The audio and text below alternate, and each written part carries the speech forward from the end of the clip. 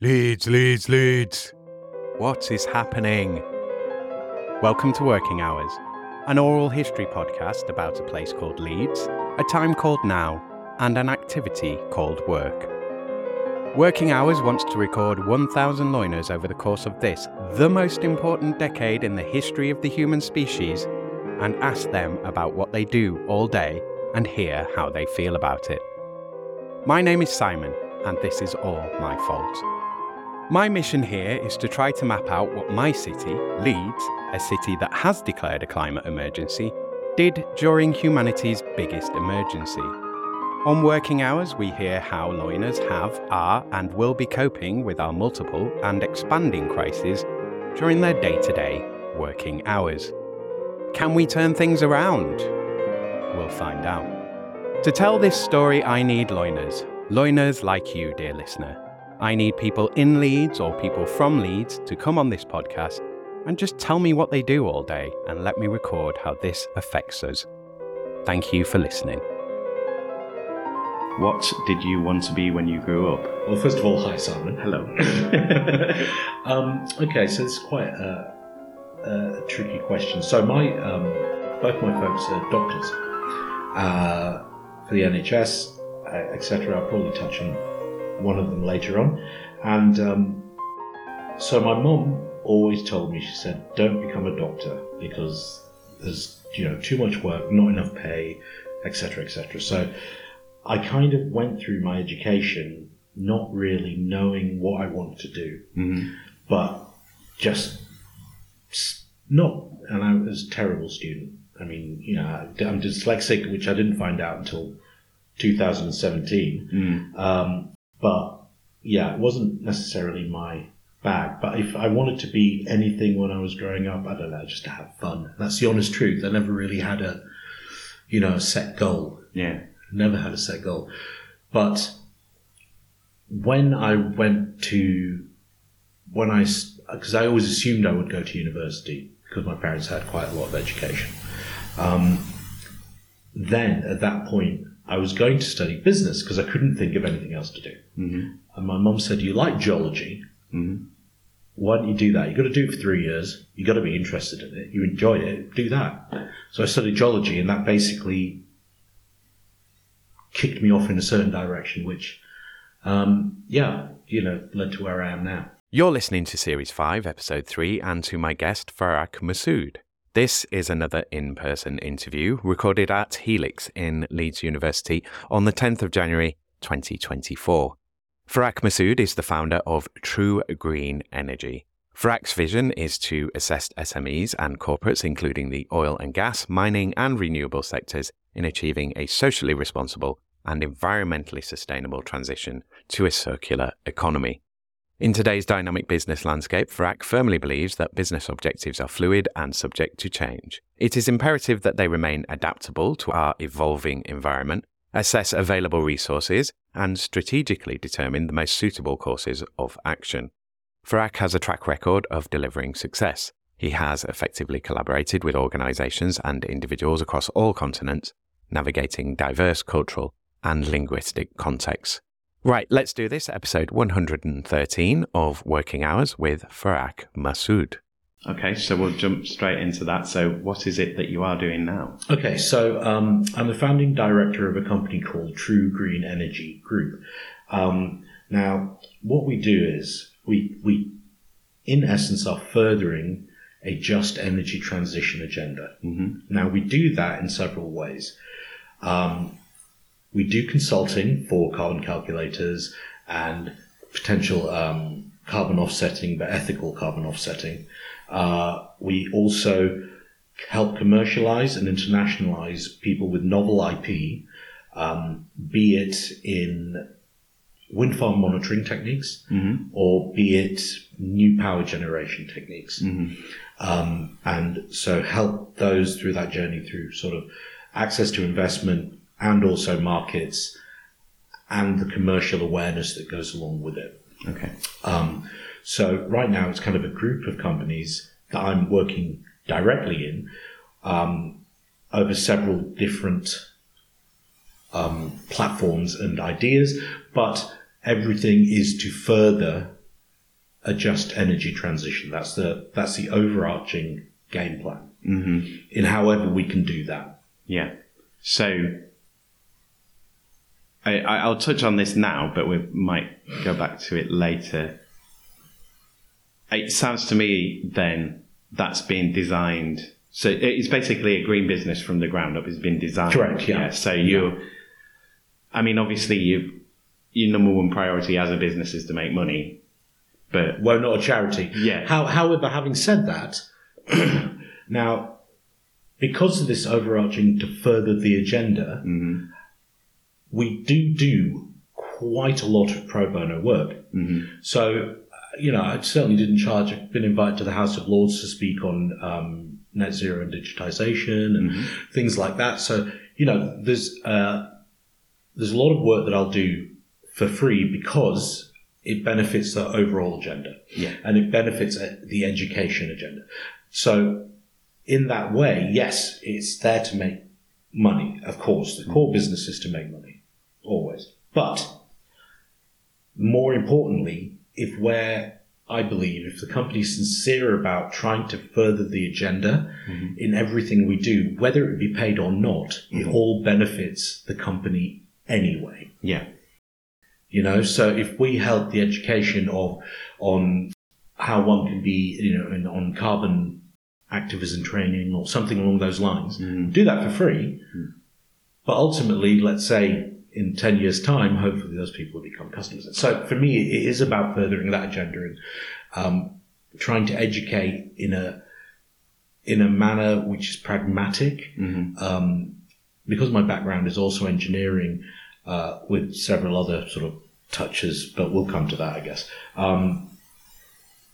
It's about trying to fix what works or do things that can make an immediate difference instead of pie in the sky. It's like, okay, how can we fix this problem right now? And therefore, if it is through education, I'd try and make people understand what the basic intrinsic things are that matter to climate change or to sustainability.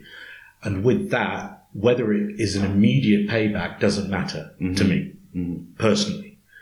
Although obviously I have cost centers where I've got consultants who they work directly for, an income. But for me personally, as long as it's furthering that agenda, I'm happy to do the work.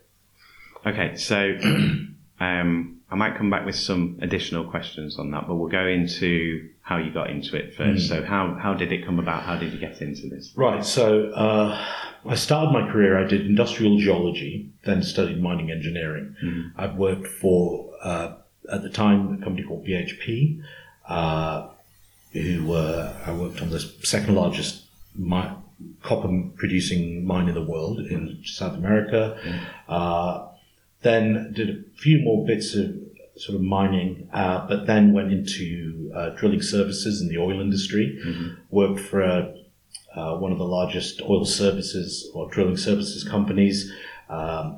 With both of those starter companies, if you like, I was on a sort of management fast track.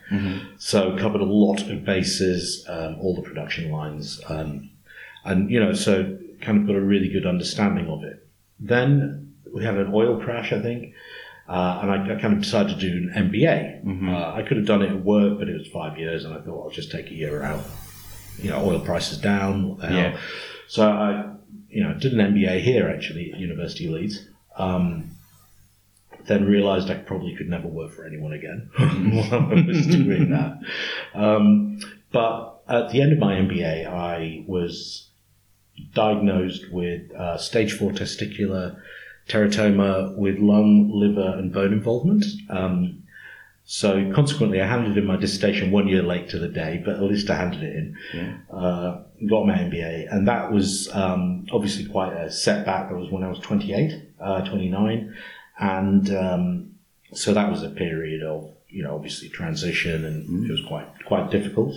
But so in the recovery process of that, when I was doing the MBA, my friends and I had set up a little consultancy company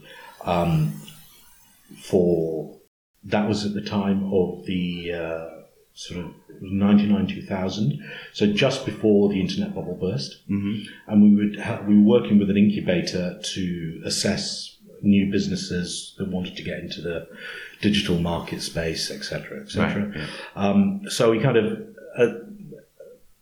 at the end of that, obviously I had to stop working because I was ill. But after my sort of a couple of years of recovery, then I turned the consultancy, got my friends to consult me and say, what do you want to do?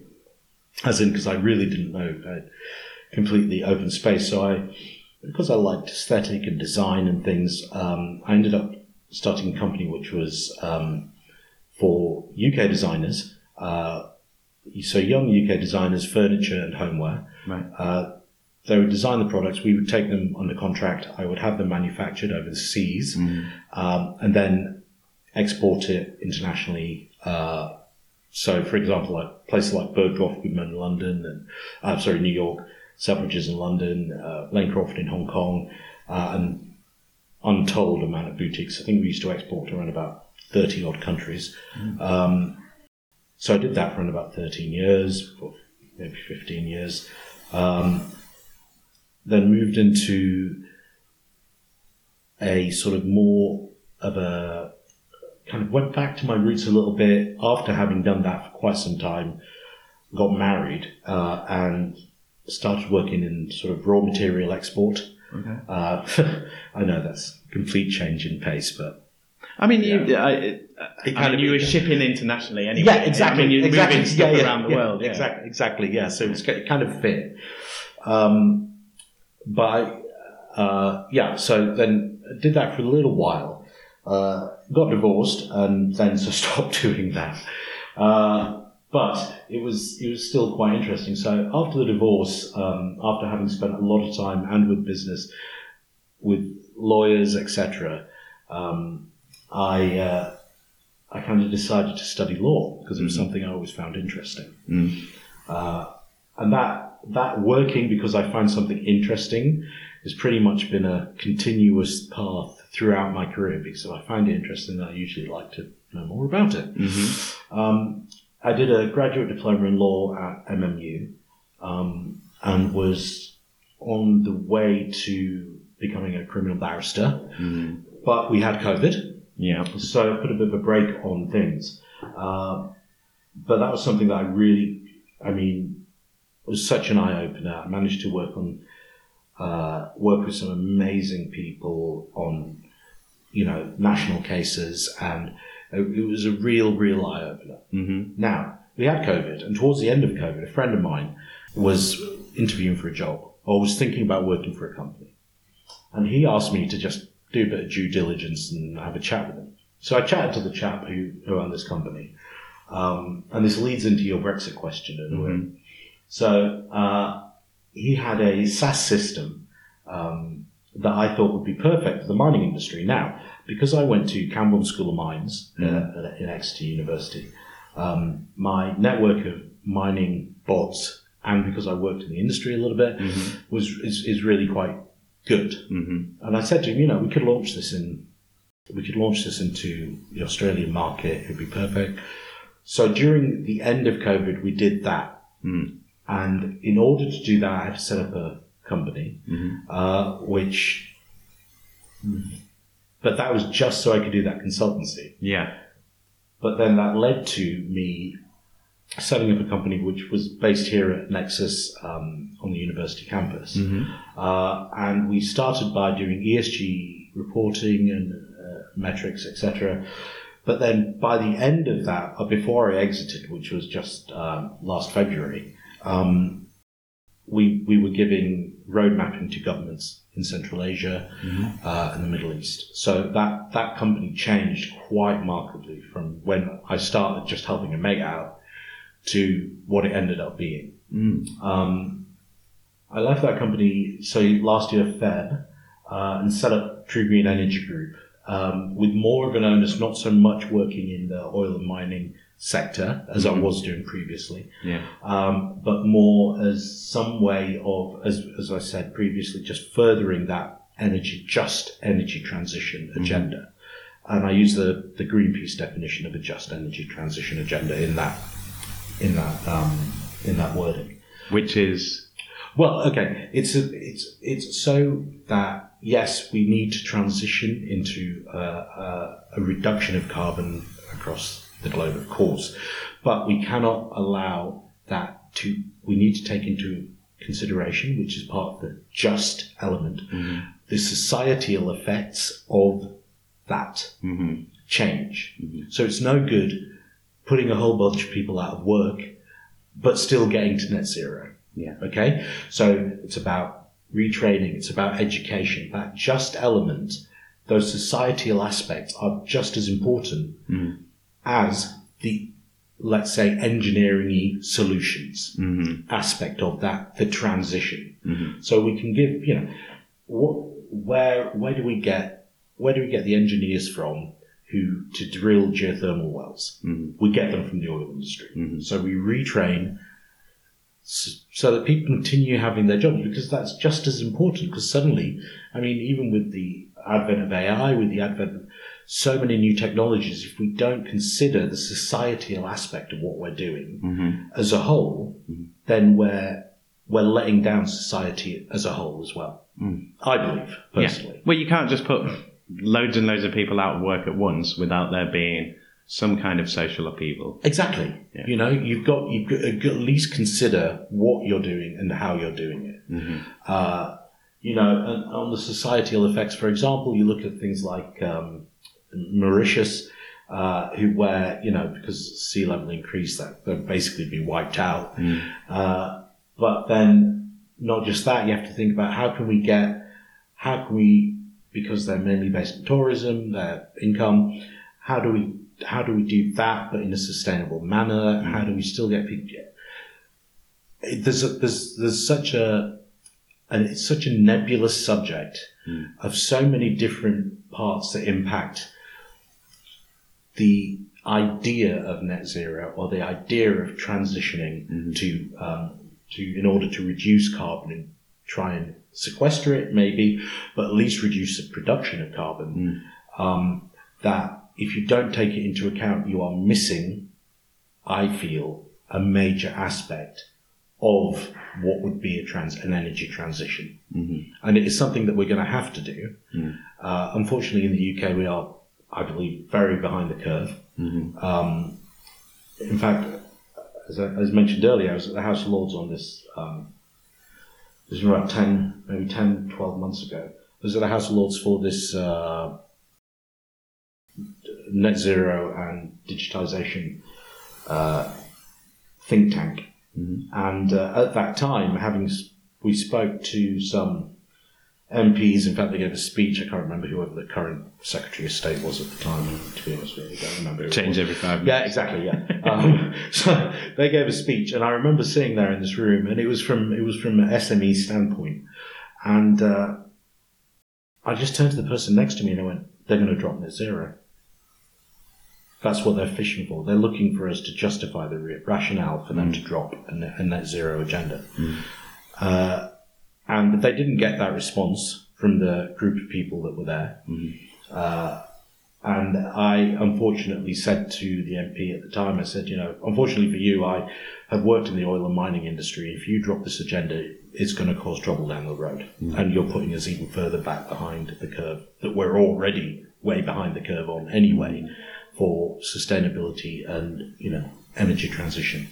But, no one listened to me. It's fine. Doesn't matter. But, it's just, you can see when the writing's on the wall, but I'm getting political now, so I'll move on. No, that's fine. I mean, it's within the realms of your work, so. Yeah.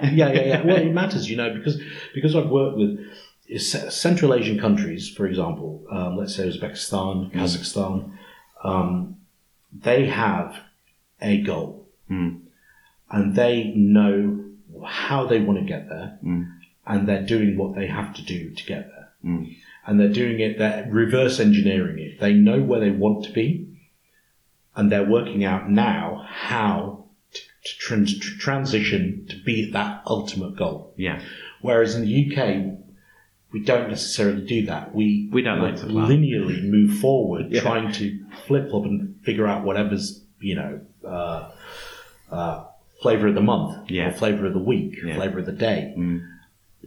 And that's without that vision, you can't succeed. I believe you won't succeed. I'm happy to be proved wrong. Yeah. But I believe without that vision, without that goal, without that driver of an individual, be it president, be it whatever, it's going to be very difficult to actually have an impact and make a difference. Yeah. Yeah. On the environment, I should say. Yeah. But, well, collectively as well, like for the whole thing, it's sort of like you said, there's no destination, there's no goal, there's no given purpose. So we'll jump into questions, and then I might delve back into things a bit more, of course, as we go through or towards the end. So I'll jump straight into COVID. You mentioned COVID briefly. What I want to look at here is, as we went into lockdown, what was your experience of that? So it seems to be either a huge increase in work because you're ringing around all your customers, or they're ringing you and like, what's happening? What's going on? So you're working all the time, or it fell off a cliff and you weren't doing any work. No, it totally fell off a cliff. I was basically unemployed. Yeah. And then when my friend at the end of COVID asked me to do that thing for him, I was like, yeah, fine, do it. And that actually turned into an opportunity. But then this also mixes into your Brexit question, interestingly enough. So the company I was working for at the time, I'm not going to mention who they were, but when Brexit happened, it wiped off. They turned over £200 million a year, and then after Brexit, their expected turnover was 15 million. Wow. Or 35 million, I think. Something along those lines. I can't remember the exact number. It's more than three quarters. Oh, no. I mean, overnight. Yeah. Overnight, that happened. Yeah. Which, again, that means it's not like if you've lost that much of your revenue, your turnover, you can't afford to keep your staff. Exactly. Yeah. Yeah, so that's people out of work immediately with no retraining plan, no support plan, straight onto universal credit or whatever. Yeah, exactly. And that was sort of an outsourcing business, but it was quite an eye opener that I recall I think it was 2008 when we had a financial crash, I recall, and I remember overnight my production costs went up by 25% overnight, and I was just like, oh, nightmare. But relatively small, agile company, able to work it out. I mean, it kind of hit us 2 years afterwards in turnover. Yeah. But it wasn't. It wasn't a killer. It was something you could adapt to. But Brexit was this is a paradigm shift, almost like the paradigm shift of COVID, where, as we were saying earlier, people are used to doing Zoom calling now, etc. There's a Kuhnian paradigm shift between what happened before and what happened after, and to pretend Brexit wasn't that is, I think, a fallacy. It kind of got hidden in the mix, though. So Brexit is I mean, we'll go probably straight into that next, but it was a weird one because you had the vote in 2016 and then you just had noise. Like, there was the initial sort of, everyone shut up about Brexit for a bit because they've had the vote. So it was that quiet period for a bit, and then it was just Brexit for years. And then COVID hit, and then it was all COVID, and then Brexit kind of happened in the background of that, and then it was kind of like a non-thing, and nobody talks about it now, but it's like, no, it's here now, and it's having effects. I remember the effect that happened. It was literally the day after. Yeah. And the chap I was working with said, "Guess what the fuck's happened?" Yeah. And that was the answer. That was what happened. That was the direct effect that affected businesses. Maybe his was more exposed than others because he was like a fintechy type company, but that was real effect that happened.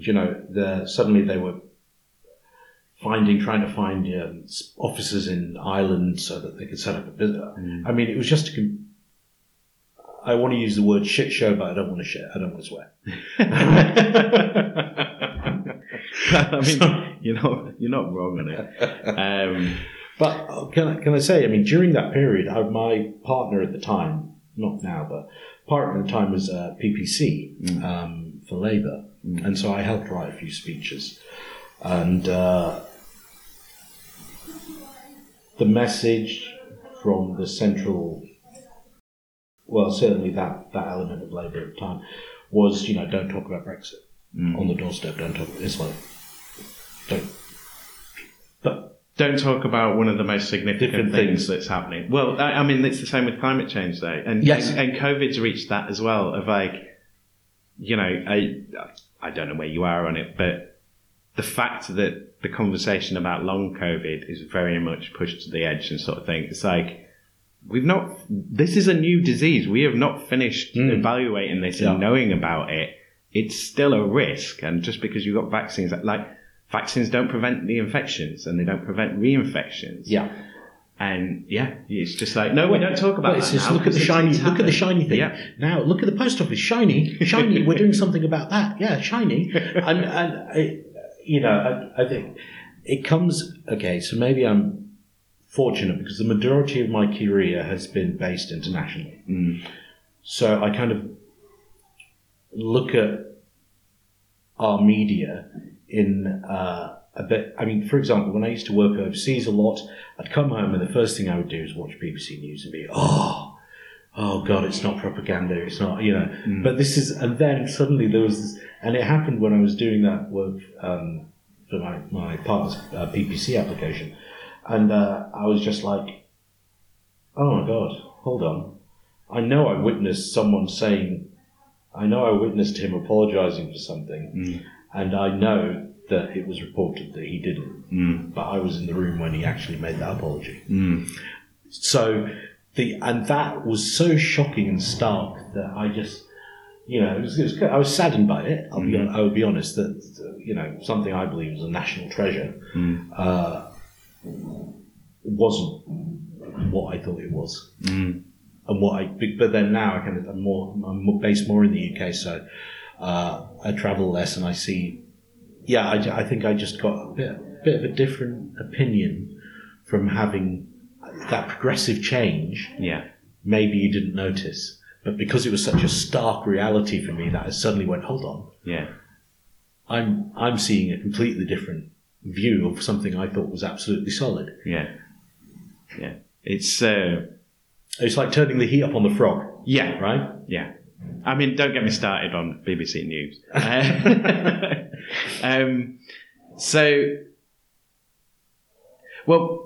We mentioned sort of, obviously you started a company through COVID and the lockdown. The other part of the question, I like to look at sort of the changes that have happened or whether there's been any permanent changes in the way that you work coming out of it. Obviously we mentioned like video calling and conferencing and so on. Has anything else changed for you work-wise? Do you one of the big things because of what? Because of COVID. Oh, because of COVID. One of the big things that people were talking about a lot, there was all of that discussion of like inclusivity, maybe. Yes, that one. I'll put my teeth. And well-being and sort of people being isolated, all that kind of conversation. I mean, obviously you were kind of finished for a bit, but then you started going again. Were you quite good? I mean, you've been through a few jobs at that point. You've got quite a lot of career experience. I mean, how was the adjustment to working from home? And were you good at doing the segmenting time? I'll tell you what. I think it's kind of interesting. It's great to have that reach with video chat and be able to. I mean, I was launching a product in Australia. We sponsored an event in Australia. Mm-hmm. I was doing video chats at 2:30 in the morning with Australia. Mm-hmm. And that was brilliant. Yeah. To be able to do that without actually being able to go there was phenomenal. Mm-hmm. Absolutely phenomenal. However, I'm a great believer in sitting with, this is why I prefer to do this podcast in person, sitting with someone, talking, I believe that fosters creativity. Mm-hmm. I believe that you come up with creative ideas in that environment better than one would do on a video call. Yeah. You know, because you kind of, you know, I always write down in my book on a video call, what do I want out of this call? Oh, is it I want an MOU? Is it that I want to sign an NDA or something like that? I have something in my mind that I want to achieve, and then I achieve it or don't achieve it. Yeah. Whereas if you're in a room with someone, that kind of goes out the window. You know what you want. Yeah, I'm sitting with a room, and yeah, I'd like us to sign an NDA. You and I sign, for example. Mm-hmm. But hold on, we're talking, we're chatting about how bad the coffee is here or something, or how great the coffee is here, and we come up with a new business idea. So suddenly that NDA is on the back burner. We'll get to it, but let's talk about this other thing which we've developed and created because we're in person. And I'm an absolute believer that creativity only really happens when people are in the same room together. It's just my experience. I could be wrong, but I just feel that. I mean, I largely agree. I think, you know, like you say, obviously you were able to launch a product on the other side of the world. So you can do it. You have that space to use that tool in that way. But yeah, being in a room with someone is always a different experience. Like, I've done a whole bunch of these recorded. Sure. And it's great to do. It's really nice because you switch it on, switch it off. I don't have to go home. I don't have to get to a place. And, you know, I know both of us are safe. We don't have to worry about any safeguarding or anything like that. And, but it's really nice to meet people in person and speak to them and, you know, get the energy. And the conversation, like you say, it does go differently when you meet someone in person. I think you lose spontaneity, and it's a bit harder. It's a bit more of a work experience when you're sort of conferencing online, because you're losing that, you know, your mind and your eye has to fill in more information because the quality's not amazing. You haven't got those micro, you know, because those, what do they call it? Micro indications, body language things. Yeah, I'm going straight to microaggressions, but they mean like the micro gestures. Micro gestures, the things, the small things, the way someone's eyes move, all that stuff. Yeah. I think you lose if you're not in person. Yeah. And we've run sort of discovery sessions for companies. I also do a NED role with a digital marketing agency, I should say. And so I've done discovery sessions with their companies, people who want to set up new businesses, totally outside my remit. And online versus in person, it's just, for me, a much more engaging environment. And it's that physical separation. I think I don't know. I mean, I'm not someone who's working for a corporate. I'm not an accountant who's been on online calls every day for the last however long. I'm not that guy. For me, it's a tool I use, but it's not the be all and end all. And most of my things are done because of personal relationships and individual interaction. But I don't. It's great. It's a tool, but it's not my bag. I'd always rather meet someone in person. You know. Especially if they're pitching to me or they're trying to get some investment, trying to do something, I'd always rather just meet. I'd rather look in someone's eye. I know that sounds terrible, but no, you know. But especially from an investment perspective or whatever, you know, it's the getting the measure of someone, and you know, like feeling their presence. Or if you want to go to auras or whatever, just to feel the energy of a person in the room and what they're like, because it's very easy on a phone. It's very easy to hide a lot of stuff. And a video call's a bit harder, but you can still do it easy enough. You can hide stuff in person, but generally we make our judgments about people from meeting them, being present with them. Well, the thing is, you know, I'm a university. I'm a leader in residence here at the university, and so we do work with groups of students and things like that. And so let's say I'm at a table with a group of students, and one of them's been particularly quiet, I will stop everything and say, right, what do you think? Because I want to bring that out of, get as much out of people as I can do.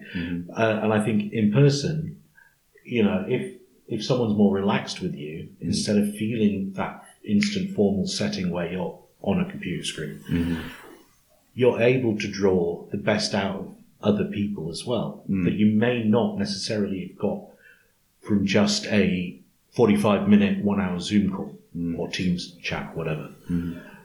I just think we can't move totally to that line of working. And I don't think anyone will want to. I don't think they do either. I mean, like a lot of the journalism, I use that term broadly. I was going to say loosely. that is written about, sort of office work and stuff. You see a lot of stuff about return to the office and get people back in, and everyone just wants to work from home.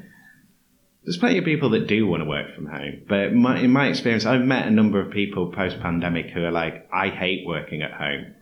Because it's like, it's my home. Yeah. I don't want my work in there. You need a work. I'm on my own. You need a separation. Yeah. And for a lot of people, people did the thing of like putting the suit on to go and log in because they need to get into that mental headspace. And for a lot of people, it's that getting up, going into a place that puts, the transition happens there and you get into that headspace. I very rarely work from home. Very rarely. Because unless I've got some overflow, I need to do something last minute. Because, when I'm at work, 100%. But when I'm not, I am not working when I'm not working, and I don't, I prefer not to have that barrier displaced. Although having said that, when you say about there's a lot of go back to work, okay, am I going to come across as a bit of a loon now? I don't know, I'm going to try. Well, we'll see. Well, I'll throw this out there and see what you think. Let's face it, a lot of the fire behind go back to work was done because of commercial property. Yeah. Okay. Please come and use our offices. We don't want to go bust. And exactly. And then that pressure was put on government, and that's why they pushed back. I've got to be honest. That's what I believe it was. Yeah. And I don't think that's right. Well, I remember after the crash in 2008. It'd be interesting to see if you remember. So do you remember after the crash, there was a period of time where the FT were talking about things like, is Marx right? Everything went out of the window for a few months, all sorts of discussions of that and hold on. Just to clarify, wasn't Marx's interpretation of a utopia, of the not of communism but of socialism? It was meant to be implemented once capitalism had gone over the hill, if I'm correct. Okay, not necessarily before capitalism had gone over the hill. Capitalism has to get to that point where everyone's just after self-actualization. Then socialism works, and I'm a big believer in that. I'm a big believer in socialist ideas, and I think I don't care. I think everyone has social responsibility, but that's always a misinterpretation, I believe, where they want to implement socialism now, but no, we're not all reaching for self-actualization. We're not all at the point where money doesn't matter. Hence, you can't implement socialism. But you can be socially, aware and have, regard for one's fellow man. And you can admit that the economy, to a large degree, is planned. And I think I am going to be coming across as a complete loon, aren't I? Oh, God. Oh, well, there we go. Fine. Well, I want to get into some of the energy stuff. I forgot why I brought up the 2008 thing, but I was going to speak about something there. I think it was that whole thing of that, they tell you various different stories at different times, but they're not always, again, it's that very easy forgetting of stuff. We only remember what I need to remember. But we'll do Brexit. I know we've touched on it already. For you, for your work, was there a significant change when Brexit occurred? Okay, directly, luckily no. Right. Now, in the sort of oil mining industry, at that time, because obviously I was dealing with Australia, and then after that it was Central Asia, so Uzbekistan, Kazakhstan, these countries, Kyrgyzstan, or Kyrgyz Republic, sorry. It didn't affect. However, as an idea of not being European anymore, kind of did. Mm-hmm. And it's kind of interesting because if we'd have done it properly, I think in 20 years' time we would see the benefit, right? And so in that way, I don't think it would have been a bad thing. However, the way it was done, I think it was terrible. The BS that was spread is just as an idea, I could see with a 20-year game plan, mind you, on a purely economic front. If I'd have had kids then, I would have thought, okay, 20 years' time, they're leaving university. Will the UK be in a better position than it was previously?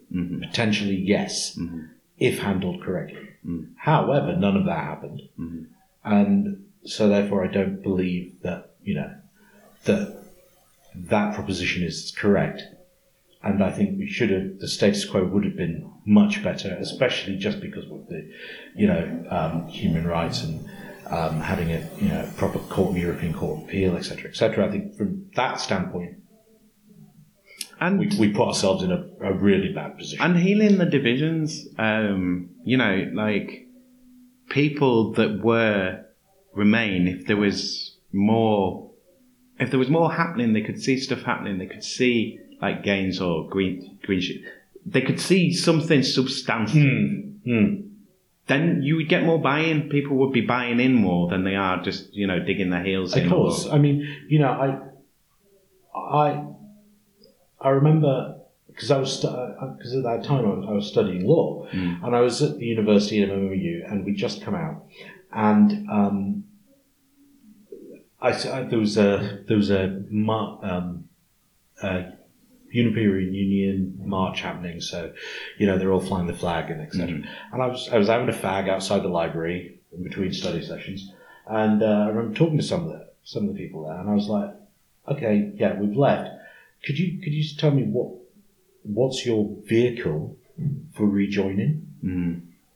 And they instantly thought that I was actually attacking their point of view. I wasn't. I was actually asking, what's the legal vehicle? What's your plan? What's the legal vehicle to get us back into the EU? Because if you've got one, I'm on it. Yeah. But I need to understand how you're going to do it. Yeah. And it comes back to that pragmatic approach. So how can you fix things? How can you actually make a difference to the immediate situation? And if you don't have a plan or if you don't have a vision, I don't think you can achieve those things. It's about substance, isn't it? Because everything, and we've mentioned this within the conversation, but it's like so much is like Brexit itself. It's like you're buying a brand. Like, what is it? What are you voting for? Leave the EU. Well, what does that mean? Don't know. Nobody does. Like, that's why we spent 4 years having like all these ridiculous arguments that basically got us nowhere. Yes. And it's the same with them. Or rejoin.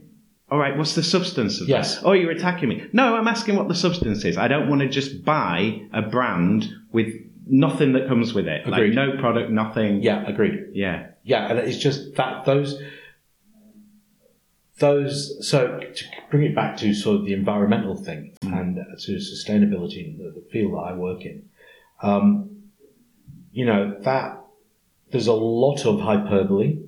I come across people who call themselves ESG consultants and sustainability consultants a lot. And actually, if I meet a company and we go in with a sustainability pitch or we go in with a carbon calculator pitch or something like that, they will compare us to other companies they've met. And we are almost having to fight an uphill battle because they think sustainability and ESG, it's current zeitgeist, it's bollocks, it's just money for old rope. Yeah. Because the people that have been and met them before actually don't have substance to what they're talking about. Yeah. And don't understand. I worked on and put in place huge solar projects. I know about actually building the thing, about where you need transformers. I get it. I understand all that. Mm-hmm.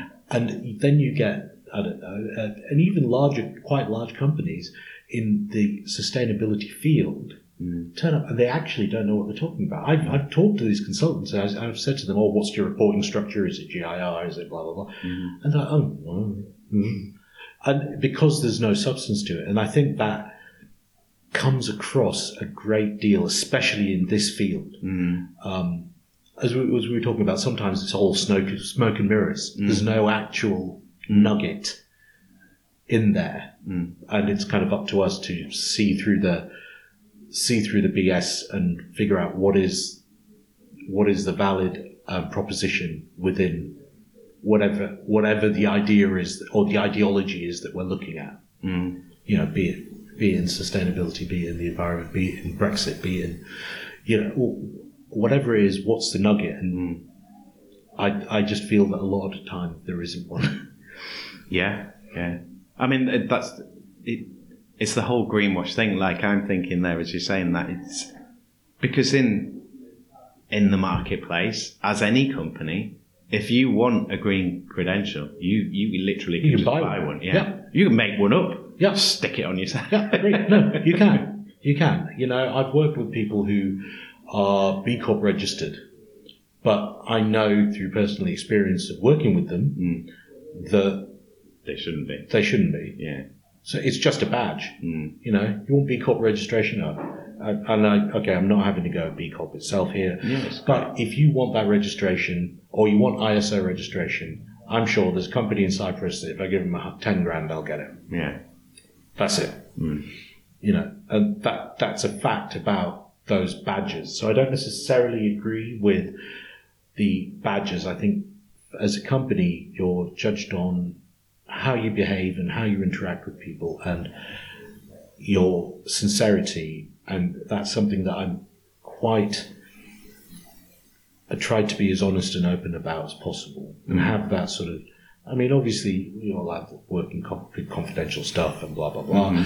But, being as open and as transparent as possible when talking to people, working with anyone, I think is the key, because then they can see where your value is, and what you bring to the table, be it creative ideas, be it a solution, be it, a new way of doing something that no one else had thought about. Whatever it is, it's trying to navigate those waters.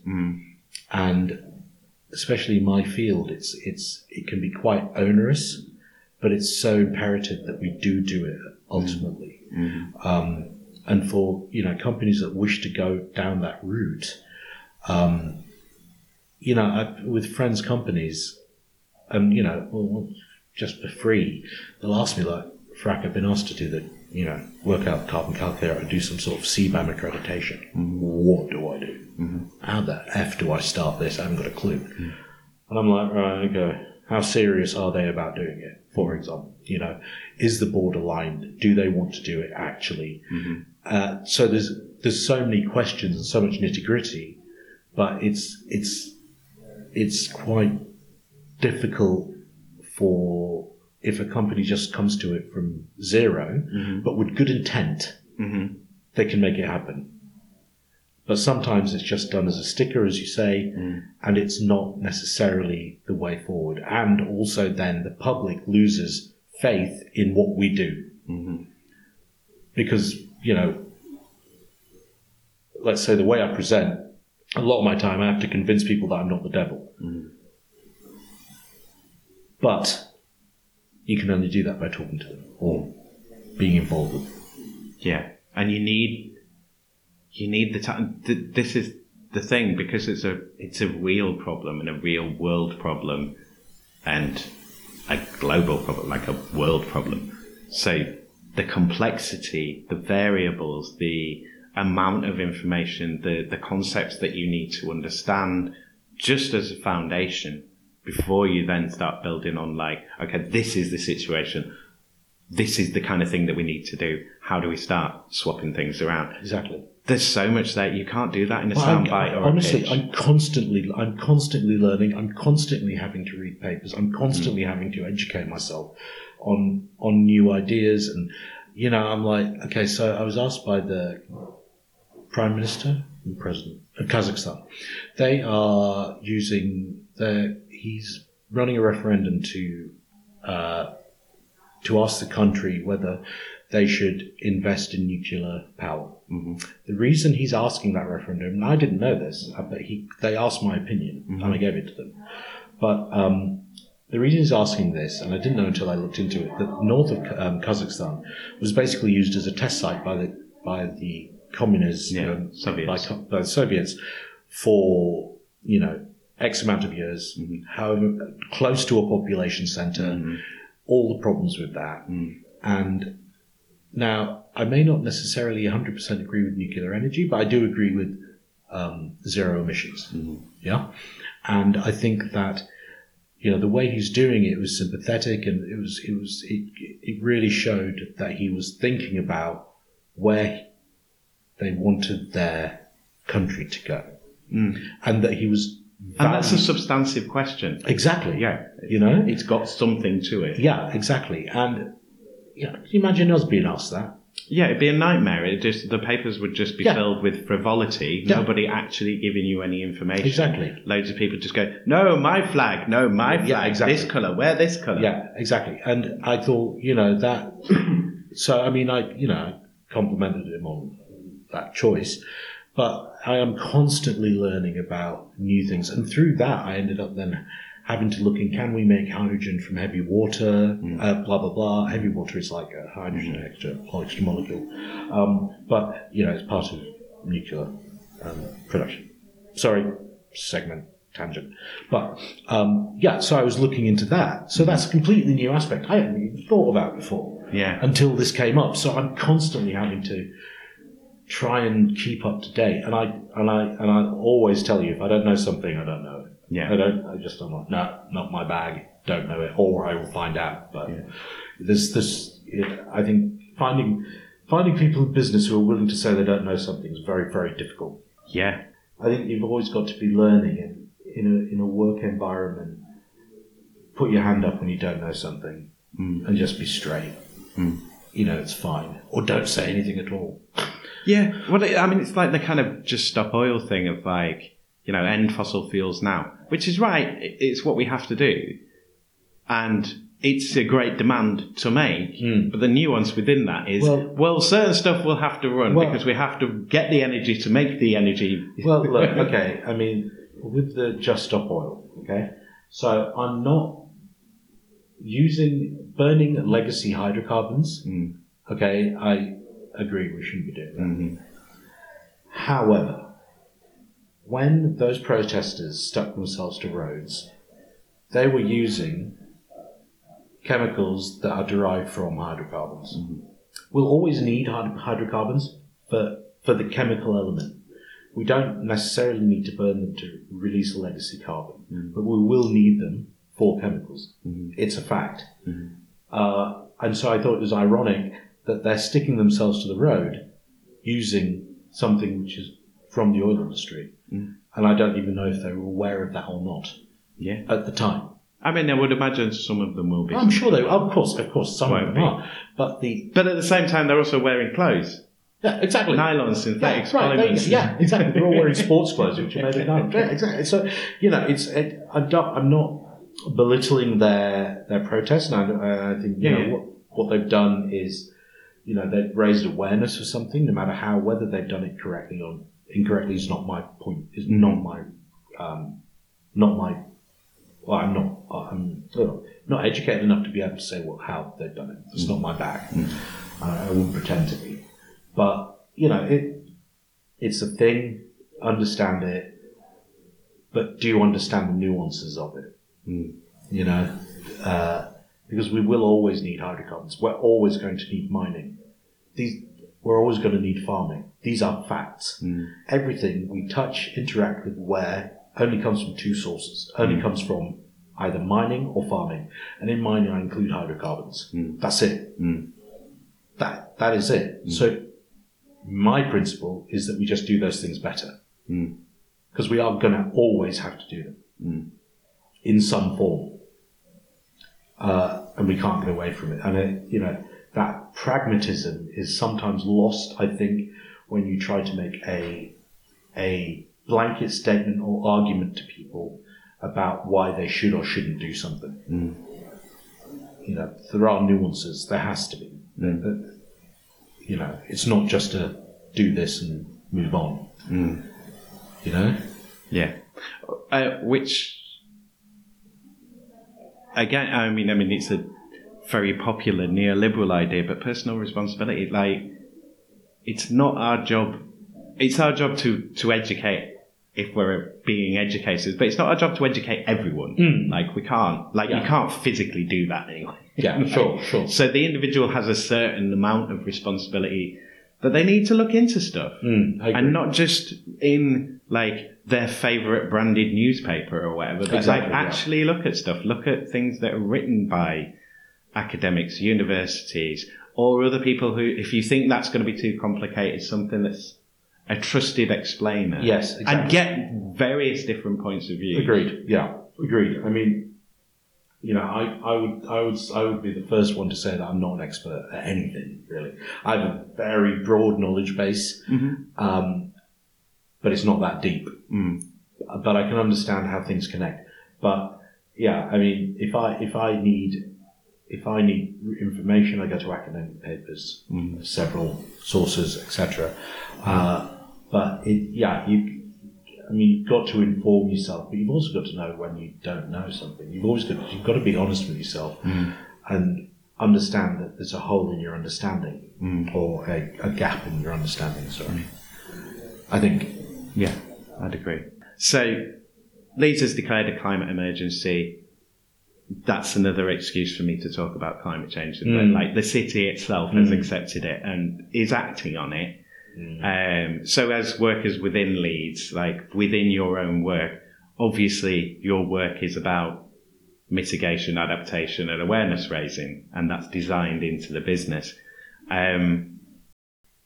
So obviously it's a part of how you work, and it's a huge, climate change as a subject affects your work massively because it's decided type of work that you do. Exactly, yeah. So I think rather than looking at that, maybe sort of discussion within the company, what are the kind of solutions that you're coming with? Obviously, there are a lot of things that have been tried or been proved successful or whatever. Are you just sorting through all the solutions for a particular client and then putting it on? I'm going to really piss some people off now because this is a Leeds thing. Right, so I was at a climate summit just up the road, literally, the Great Hall, which is 100 yards from where we're standing, sitting, sorry. So I was at a climate summit there, and I asked, they were talking about there not being enough solutions, not being enough money, not being enough this. The Mayor of West Yorkshire was there, several academics, and I had to say to them, I said, I'm sorry, but there are answers, this is some time ago, but there are answers to everything that you've said. I'm 500 yards down the road. I've sent you all emails over the last 6 months, and none of you have got back to me. What's that about? So, the academics actually interacted with me, engaged with me, and I went on, I've been working, not necessarily closely with them, but engaged with them through the Priestley Institute and Bragg Institute here at the university. But West Yorkshire Mayor, now, there have been several occasions when I have, I'm not speaking to a politics or as an individual, but I have offered solutions that I know work, proven, and because they're not necessarily in the zeitgeist of what they want to publicise, they haven't taken them up. And these are environmental solutions that make a difference. There's a product Is there an initial capital spend for these that they need to make, or is it just cost savings? No, that is. Yeah. However, the savings are there quite are obvious. efficiencies. Yeah. Like, okay, I'll give you one example. One product that we use or work with that we're launching into the mining and agri sector is it increases efficiency by 18%, and within 24 hours or 48 hours reduces carbon emissions by 30% of any diesel engine. Any diesel engine across the board. Yeah. Works with marine, works with terrestrial, works with aviation. Yeah. Although aviation's still in testing, but those two for diesel engines which are used in marine or terrestrially. It's a no-brainer, isn't it? Really? Yeah. Yeah. Oh yeah, it's there, and that's a proven that's something that's been there for 10 years. Yeah. And it's not adopted. Why? Because it's probably not sexy for them. It's not. Oh, we've got all electric buses. That they'd rather go down that route than fix the immediate problem of being able to change what they're using now, because that's not as a that's not going to get the column inches. It's kind of I believe. Well, if we want to be not cynical and we want to believe that that's driven by, the feedback that they get sort of politically. Can you still hear okay? Yeah, I can, yeah. That's not driven by anything else, but it's driven by basically on the doorstep or the letters they get are sort of saying, oh yes, electric buses, we like those sort of things. There should be much more of those. So it would make sense if they think that's an easy sell to the public and something else would be a bit harder. But at the same time, how much public uproar is there going to be that you spend some money and you save a whole bunch of emissions? And I guess there's fuel efficiency. Well, that's the point. That So you're going to save a huge 18% in on your fuel efficiencies. bill. Yeah. Which at a time when the bills are honestly, it's one of these things where you can't understand why they don't adopt them when these solutions are available, and I think that has to do a lot. Okay, so let's say Central Asian countries, they're all over it. They get it, right? Okay, I won't even say Central. Other countries, other jurisdictions get the wins because they want to fix stuff there and then. Yeah. Because they know they have to continue. Yeah. But, I'm not, to be honest with you, I'm not somebody who believes 100% electrification. I mean, I think hydrogen engines are the way. That's just my personal idea, but there you go. Yeah. It's interesting. But is that because of our culture, do you think? Or is that because it doesn't get the column inches? I don't know. I'm not sure. Yeah, I think it's a really interesting. I'm not the person in that position to make that decision. I think somewhere within that, like from my experience of being in those sort of places, that we know this won't fly with a decision maker somewhere. So it's either this will scare the public or so-and-so won't have that or won't let us do that. And they'll be the actual reasons why. Yeah. I mean, because, it's like the sort of thing, if you don't want to say, okay, we're going to continue using diesel engines, etc., then I can see why you would say, because we're not going to continue using diesel engines, we wouldn't use this product. But we will until you transfer, you should at least be doing something to get that simple win. Yeah. And I mean, 30% reduction in GHG emissions is not huge. Yeah, it's massive. It's like nearly a third, or pretty much a third. Yeah, pretty much a third. Yeah, exactly, and that's the minimum. Yeah. So adoption. Oh, in fact, the adoption and the mitigation, these things are important, but I guess these are societal aspects and things that in the UK, I feel, are very specific to UK environment. Working with local government in the UK is basically an uphill struggle, whereas overseas, I've had a meeting with people like that. Do you think that's because they're younger nations? Like potentially, no. That's actually a very valid. demographically. No, that's actually a very valid opinion. It could be that. Could be it. Yeah. That could be it. Yeah. It could be because they. Well, yeah, no, that's actually a valid point. That's a valid point. But then, I mean, surely we're an information-rich country. But wait, hold on. If we've been doing it more, if we think about time, if we've been doing it more, we should be better at it. Right? In theory, yeah. Yeah, in theory, if you've been doing something longer, you've kind of got the critical parts worked out, right? So you would expect the new places to look at it and maybe be making the mistakes.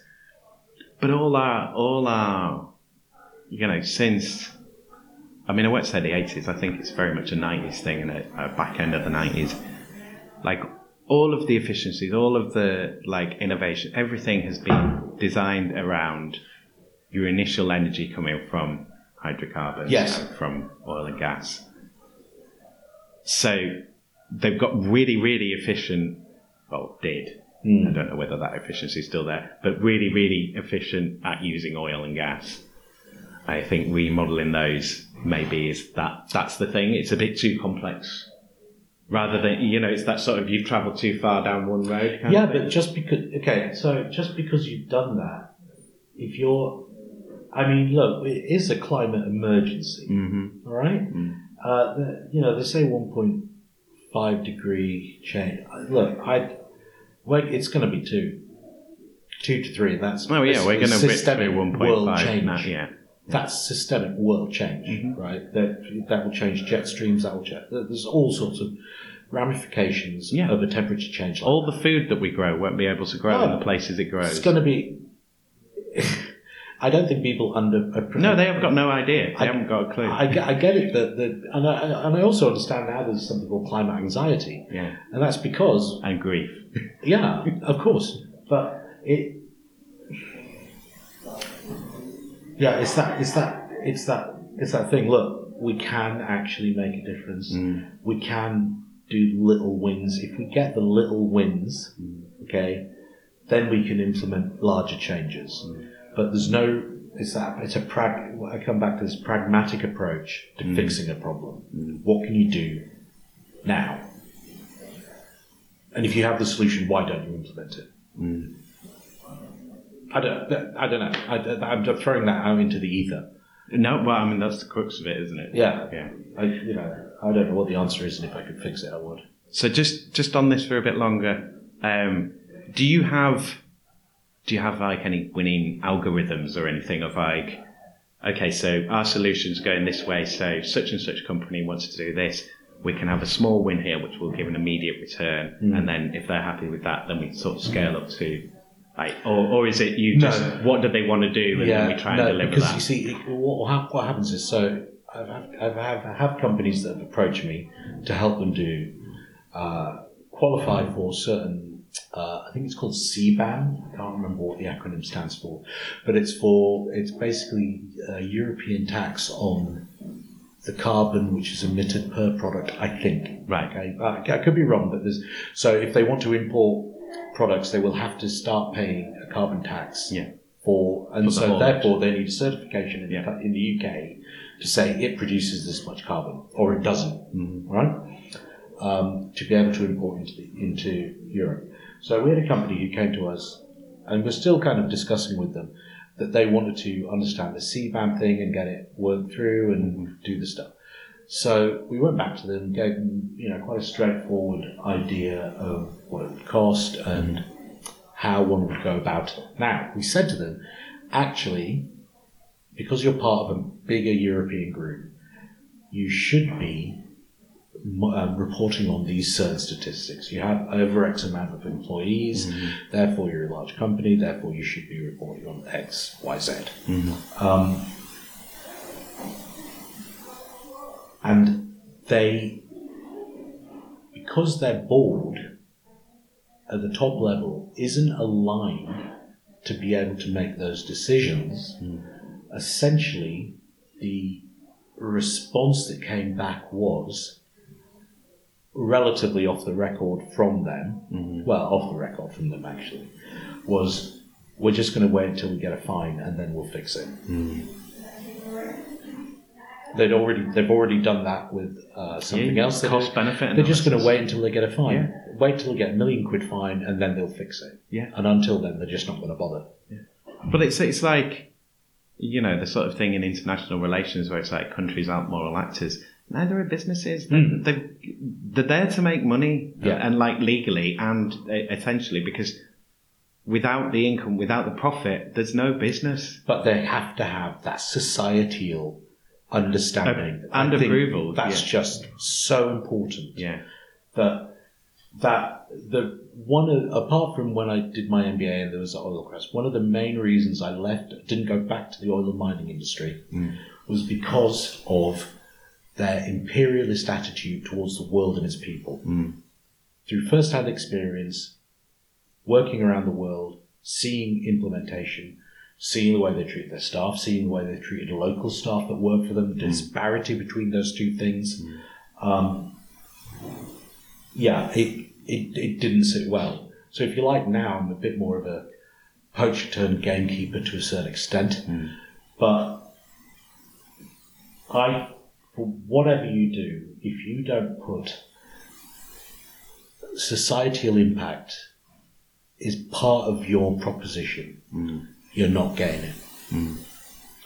I just, it's really important that be it a government, be it a business, it matters. What you do matters. Down the line, you might just be selling widgets, for example, whatever. But actually, are you doing that the best way you can? Yeah, you do it to make money. Fine. And maybe if you do it in an environmental way, make a little less money now, you probably sell more because you're being honest about it. Or at least if you're a company, you say, yeah, this is where we are. This is our baseline now. It's not great. We are producing X amount of carbon. We're offsetting what we can. But this is what we're doing to move forward, and this is what we're doing to change.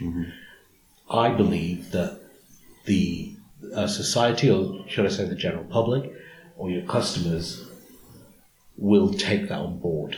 And it's having that eye on the future, because greenwashing has ruined, the perception of greenwashing has ruined when we actually do stuff positively. I don't know. All we can do is what we personally do. Yeah. So hence, I can't change the way local councils work. Right? I can't do anything about that. No. But I know that if I present them with, let's say, an answer or a suggestion or a solution, at least I've done that. Or at least with our company, we're doing what we can. Where we're trying to get. Like right now, we're working on funding for an island state for some geothermal local power. I mean, okay, as an individual, maybe that's not doing anything, but I know that I'm putting my effort into that just because I know it's the right thing to do. I'd rather work with humanitarian Canadian funders than I would do, other funders. So I can make my personal business decisions around doing what I believe is right, or being what I believe is the correct, informed manner of working. And I'm always willing to be wrong. I'm always been willing to be proved wrong because, how do I learn? But yeah, you kind of like, as an individual and any individual, your personal decisions can make an impact on the future of the world. But I believe they do, and that's kind of the crux of the problem, isn't it? It's like everything we're doing every day, and requires energy, and most of us want more energy to do more things, and it's a question of where that energy comes from. It's that crazy metric, isn't it? That for every God, I'm gonna butcher this now, but there's something along the lines of for every 1,000 photographs you store in the cloud, it's like boiling a kettle. Yeah, it's the same power. Yeah, we don't even think about it, do we? No. Don't even think about the amount of data centers, the amount of cooling, the amount of power that needs just to store our pointless pictures as well. I mean, my pictures of my cat aren't bloody pointless, to tell you that right now. But to store those pictures that, it's just silly things like that. For all those pictures of food that are so vital that we need to... Yeah, exactly. That's all energy. That's energy. And that's where it gets that influence. That's why it's such a nebulous subject, because there are so many interconnected aspects. Mm-hmm. It's small things like that that if people realised, maybe they'd save, if they reduce the amount of pictures they were saving on a cloud, there we go. That would make a massive difference. And it would do cumulatively. But it's our understanding as well of where our world comes from. Okay, so the house that you're in, the clothes that you're in, the food that you eat. And if you're taking it from an energy perspective, it's like, okay, well, where did the energy come from to get the materials to build the house, and then for you to live in the house, buy the house, have the clothes, or just your energy for me to come out this morning, it's like, whatever I've had for breakfast, where's it come from? Produced, exactly. And energy had to go into that to produce it, to bring it to me. And where did it... because then you've got like the Scope 3 version of that is where did that originally come from? What had to happen in some other country that you're completely unaware of for that to get, for that granola to be on your plate? Yeah. How did it get there? Yeah. And those Ethiopian coffee beans. Exactly.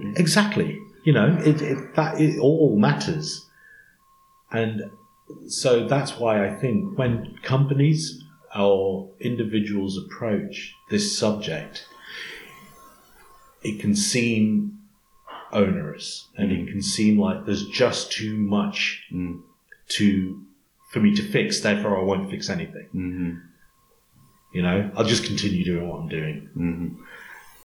But it's those small wins. We can do things. We can do small wins that will make a difference. And if we take into consideration our impact just generally, that even just leave alone, I'm not even talking about the marketing aspect of the wins, the wins within your own company's culture will matter, because the people who come and work with you, for you, will feel better about what they're doing. Yeah. It's massive. And it's something that they can contribute to actively. Exactly. Yeah. Something that can help you give meaning to your work. Besides the low pay for many people, the crisis in work is, why am I doing, what's the point? Oh, yeah. What is the point of me doing it? Oh, it's a job, it pays me this, that, and the other. It's like, yeah, but what am I making? What is the product? And what does the product do? The amount of people in the world who are just making landfill, Well, that it's, what the solution for, I've got a solution for that as well, with the landfill. You can get, X amount of energy from waste to energy plants. And you can get water, and you can get raw building materials. So why aren't there any waste to energy plants? I know it seems ridiculous, but you would think at every landfill you'd have at least one waste to energy plant. But it means someone's got to invest in it. Yeah. And if the government's not going to give me free money, I'm not going to spend my money on it. Yeah. Although, even though I could potentially make money out of it, but I don't really have that proper. That takes work. This is the interesting thing, it's like, okay, so one of the companies I work with, so their investment model is specifically based on states that can't necessarily afford renewable technology to be able to have renewable technology. Okay, so waste to energy plants, solar, etc. They do work with PPAs, buyback agreements, etc. But it's so that they will provide all the capital investment to put that solar plant in, and then the state will just keep it, right? Now that model's brilliant, but I don't see why we can't have. We have the technology here in the UK for so many angles, so many projects, and we just don't do it. And I don't see why we should have to be on the same level as something which is being invested in Kenya or Solomon Islands or whatever to be able to achieve these engineering pragmatic solutions that can fix where our problems are now. Yeah, well, our focus is on putting all our political energies into last century's technology, like more North Sea oil and gas. Yeah, exactly. And where you've got, as much as there's all this small boats nonsense, like, oh, let's make it all about this. It's like, at the same time, you have got people leaving this country in droves. We are de-skilling. They are basically, like, getting rid of all the skills, reducing all the wages. Like, it's like running down a company. It's like asset stripping a country. Yeah. And we are going to need people with those skills. And not just like, it's like, oh, we'll just educate people.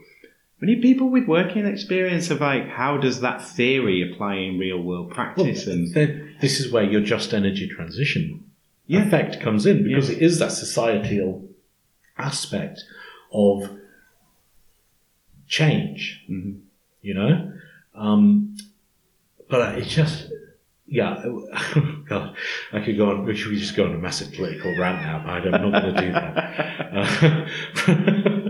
that. Sorry.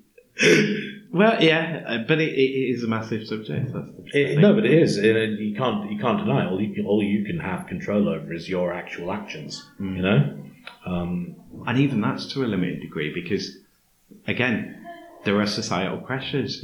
Like, if you just, I'm going to go vegan and not travel anywhere, I'm just going to walk everywhere, and I'm just going to grow veg in my garden, you'll get pushback to that. Like, people will think you've gone crazy. They've turned into a bloody hippie.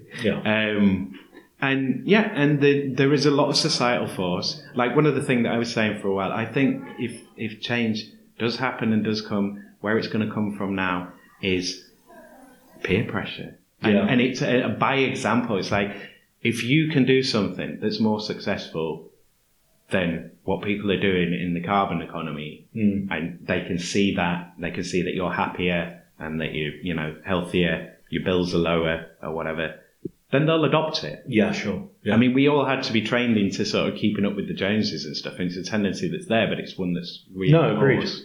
It's just, I was thinking about it this morning about the sort of, God, we're so convinced that we need extra shit. You just need stuff. Yeah. But we don't. And you need new versions of the stuff you've already got. Exactly. It's like, is the washing machine still working? Let it run then. It's fine. It's fine. It doesn't have to be AI. It doesn't have to be AI. It doesn't have to be an AI washing machine. It doesn't have to be connected to Amazon and tell them everything that I'm washing. Yeah, exactly. How much it weighs. Yeah, exactly right. Exactly right. Yeah. So I'm going to go into social media. So what I generally look at here is how much time you have to spend on it and whether you think it's actually valuable. Do you get the return on investment you want from it? Or is that a job for somebody else? It's kind of a job for someone else, but the social media thing, I do my LinkedIn. You know what I mean? Just to keep up with mates. I usually... Have you got any clients out of that? Yeah. But usually on LinkedIn, I only connect with people that I've met in person, normally. It's just useful to keep up with people I already know. But I'm not a massive social media user. Or should I say, what do they call them? Social media consumer. I'm not. I just can't be asked. I'm just not interested. If anything, I just look at cuddly animals and cats and dogs. That's about it, really. Honestly, yeah. I was saying to someone, this has been like one of my. I'll get an idea in my head and then I'll sort of like just tell various people, like producing memes. But I was, oh God, have I lost the point again? I was thinking about. What were we social media, and you were telling someone Cats. an idea. Cats. Yes. If you'd have told a television executive in the 80s or 90s, I have got a winning TV program idea for you, like cats. What are these cats doing? You mean like the musical? No, just cats. Just cats. Just there. Just films of cats. Just that. And how long is this program? Well, ideally, 12 hours. They'd be like... And you just have it on your TV. Yeah, they'd be like, you're insane, get out of my office. And then you'd be like, no. But if anyone had bought that, they would have been the richest person in TV well history. done, well done. They patented that. So we're the only people that can produce video of cats. Yeah, cats are more interesting than people most of the time. That's just my personal proclivity, shall we say. So I'm going to jump into the other two questions, and then we might come back to whatever, or we might go on another random Whatever tangent. you want, mate. Yes. So I'm going to start with the UBI first, and then come to the change question. Okay. So, if there was a universal basic income, how do you think that might affect your work? You can look retroactively back over your career as well if you want, but I guess where you are at the moment, it wouldn't necessarily change too much. You're running your own business, you're in a cause that you believe in, that you want to do, so you kind of doing what you want to do. I mean, I've always thought that we, this isn't going to be broadcast, is it? I'm kidding. But, normally, for my last PA, I said, right, what do you want to earn? How much do you want? And I told her not to undervalue herself. Mm-hmm. I think, if you pay someone a decent rate, I mean, I'm one of these people that my very first job was cleaning school after school when I was 16 as a school cleaner. I actually got paid quite well. I can't remember how much it was, but I was able to buy a few CDs or albums and save up for a car. But that I kind of work ethic wise, if I'm getting paid to do something, I do it as well as I can. Mm-hmm. But a universal sort of basic income it's just a given, I think. I think it's a climate solution as well, because it's not just because it's an energy crisis ultimately at its core. It's not just about giving people more stuff to do. It's like, to change everything we need everyone kind of thing. But also, a lot of you can just sit down and just look at the view, do less because, you don't need to fly to Hawaii for a sustainability conference. Agreed, yeah, no. Although I'd like to, but anyway. I think it's just it's just a standard human right, and I think I mean, the money, it's pretty obvious at this point that the money is basically just all going to the top. Yeah. There's not an expanding middle class. No, it's not. I mean, it's a completely different conversation. The inequality is something which it really does drive me nuts. And having been someone who's been on benefits, having been someone who's qualified disabled, someone who, dealt with sort of, I guess, some issues in the past, and mental health as well. I mean, the whole health crisis was years of not working. I get it. Yeah. I get it. And I think that there should be a universal basic income for people, because people don't have that control over. Yeah, and I think the universal aspect is so vital to it. And not only because you don't have to do the means testing, but also because it's like, we all get it. We're all part of it. And it's like, nobody's getting special treatment. Everybody's getting something. When I've had to do PIP assessments, right, in the past, I've had to basically justify why, I have to justify that I actually did have cancer. Yeah. Right? I have to justify that I have a physical implant on my back. And like over and over again. Not once, and it's now on your record. Let's not even mention when I have to talk about mental health stuff. It's like, do you know how bad it is for your mental health to have to go and justify your mental health? Because obviously, it brings up. Oh, so do you have problems? Yes, let's see. Yeah, what is your problem exactly? There's always mistrust. Exactly. Even if the individuals aren't necessarily in that, let's say, Victorian manner that you just portrayed, but even if the individual, for the individual that's having to basically justify their existence, you know, you have to say, yeah, I'm depressed. Yeah, I haven't really been working. Yeah, I have a problem getting dressed. Yeah, I have a problem doing this. Yeah, I can't open mail. Yeah, I can't.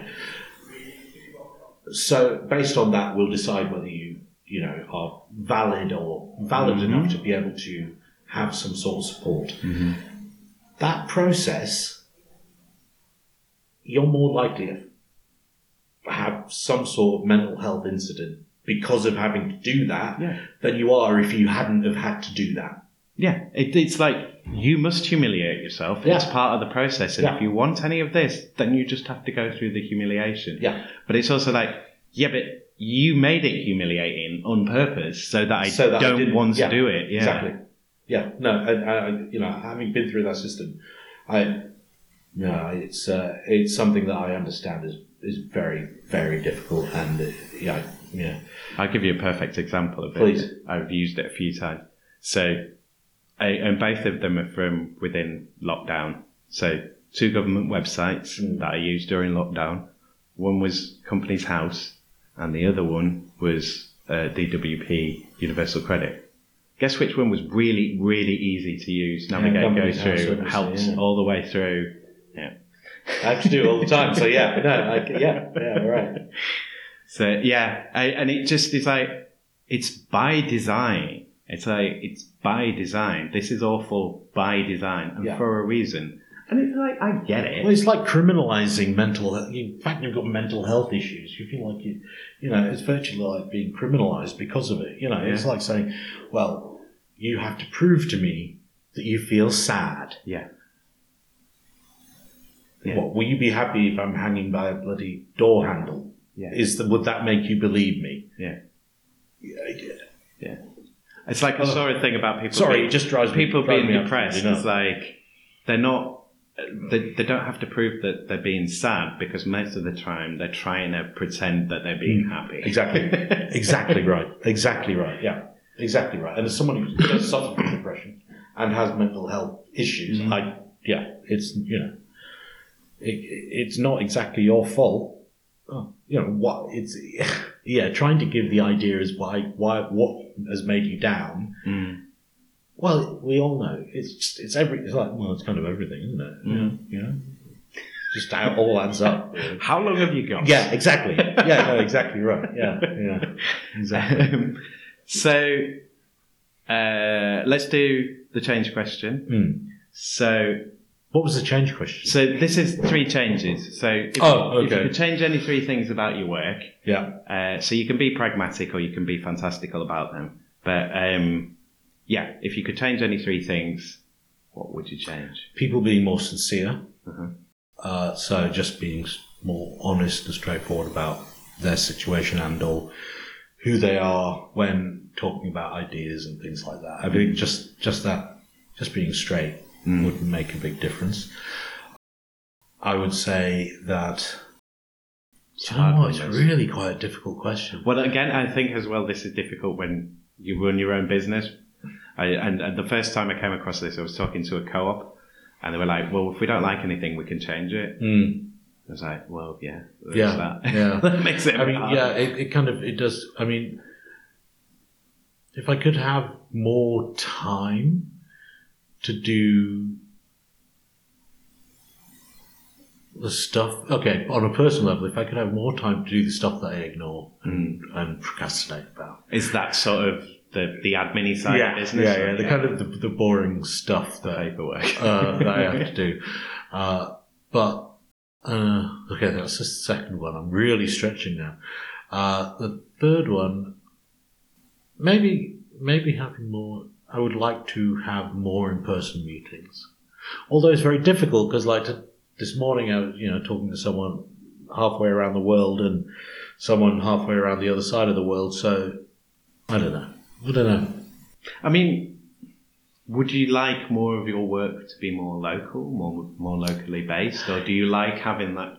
No, I think I just take it for granted about working internationally. That it's not necessarily a barrier for me. But in the past, I guess we used to have a place in Tashkent in Uzbekistan, like because it was just we would be going there relatively often to meet people in the general area, so it just made sense. So would I like to work locally? I think I would like to have, if I could have a local impact, that would be cool. Because I love Yorkshire. I couldn't play cricket for Yorkshire. I wasn't born here, but I love Yorkshire. And if I could make a difference to Yorkshire, that would be a massive win for me. But I'm happy to try and make a difference halfway around the world because at least it's doing something. Yeah. I mean, it's one of those. Again, it's a cost-benefit analysis thing, isn't it? It's like, okay, well, you could take the approach of, I'm not going to look at anything internationally. I'm just going to focus on the UK. But also, by focusing internationally, if you can get a win where you're like, I'm influencing a power station or a power generation plant that's going to last 25 years. 1-2 generations. Like, that's a huge impact. I mean, do you work... I mean, you can never... It's really... Well, I'll tell you what I was trying to do, actually. So we're doing this carbon calculator for this manufacturing company. And something that I couldn't do. So I work with a fintech company that does ethically sourced carbon credits.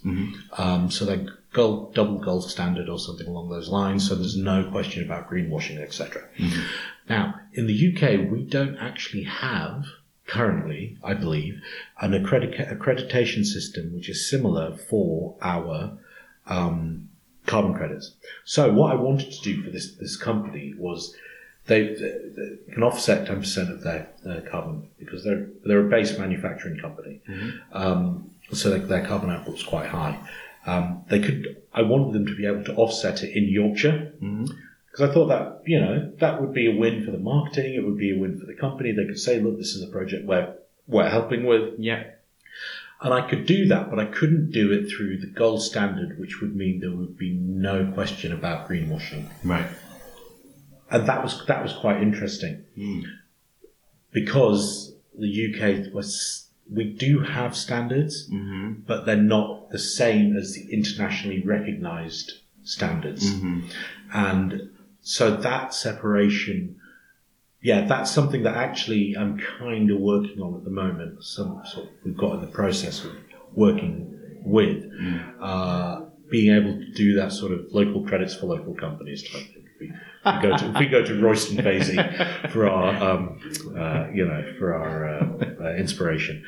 So local carbon credits because I mean, if it wasn't for carbon credits, I believe we'd have functioning hydrogen engines everywhere. But because we had carbon credits, people were able to put the money into that instead of R&D over the last 20 years. So it's something that I've always been against, but kind of I'm slowly buying into it, but only with certain accreditations, because then I know that it's a solid proposition and not just some sort of Ponzi scheme or some rubbish. Yeah, a boondoggle. Good word. It is difficult, and you do have to.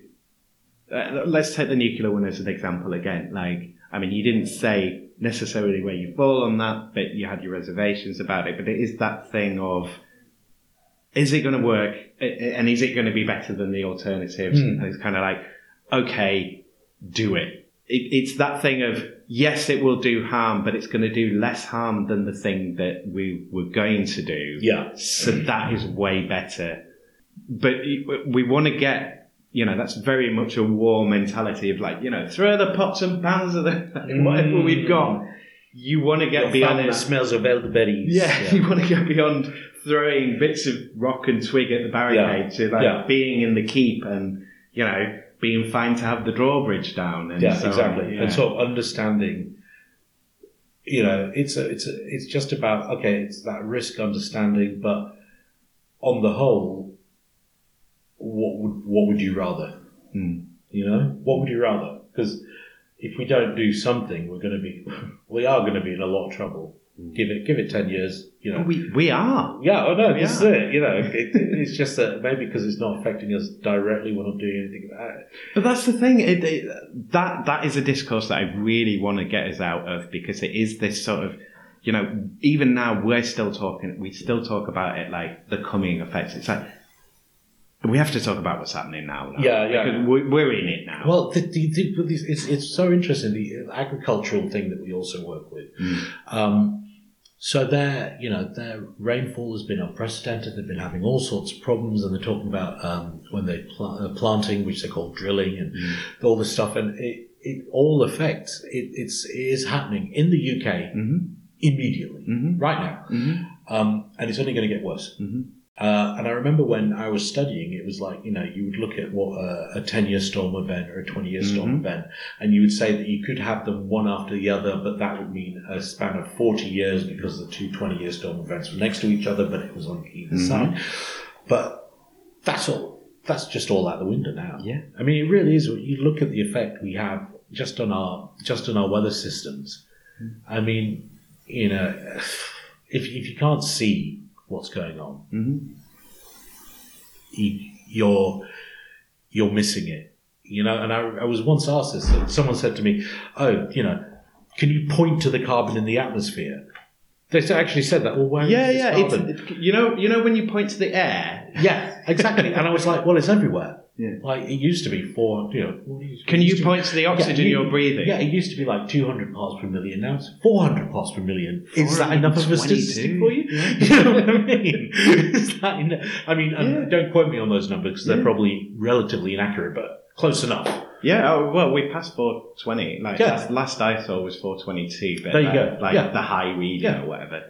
But yeah, and it's like, what do you think? When David Attenborough was making those documentaries 30 years ago saying, we're destroying the planet and we're killing all the animals, do you think things have got better since then or worse? Or do you think he was just lying the whole time? Yeah, it's everyone just lying to you. The very fact that people publicly still deny climate change is fucking unbelievable. Sorry for swearing. I think every one of those people are paid. Of course they are. Yeah. Of course they are. Yeah. Of course they are. I mean, I put a statistic on my LinkedIn at the end of the year or the beginning of this year, which was about the percentage of renewables that oil and gas companies have actually invested in over their entire sort of that complete turnover or revenues. And it was like 1.4%. It was a crazy small amount.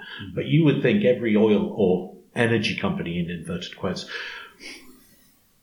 all they're doing was renewable. Yeah. You would think from their marketing. Yeah. And the reality is very, very different. But you've got to do something. But I mean, I can get on my climate horse, but, well, that's the danger as well when you get into the subject. I mean, this is another reason why I wanted to look at things through the lens of work. Because if you're talking to people about Brexit and COVID and stuff, just their personal opinions, you're going to go all over the place. Of course, as we have done. But I think you get that extra lens of reflection.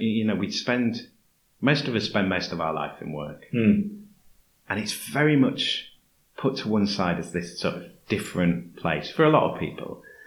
And it's like, okay, but you're a different person in and out of work to a degree. And there are certain things that your job or your role or your pay expect you to believe. Do you believe that all the time? How does that bleed over into your personal life? This is where that societal, cultural, corporate culture comes into and is quite important. Okay, for example, I believe that when I don't know if I should say this, but fuck it. You can always put it out. All right, no, it's fine. But I believe that when you join a company, I work with graduates, right? So final year students, master students. When you join a company and you have to go through your training for professional behaviour, you have to know about don't touch someone on the ass type training. Okay. Well, you should also have to have sustainability and climate training at the same time. So that in your workplace you behave professionally, But that should also include, recycle that paper, or do you need to print that? Just simple things like that. And that would help in the corporate culture, I believe, would make a difference. In fact, I'm working on something right now, which hopefully is down that line.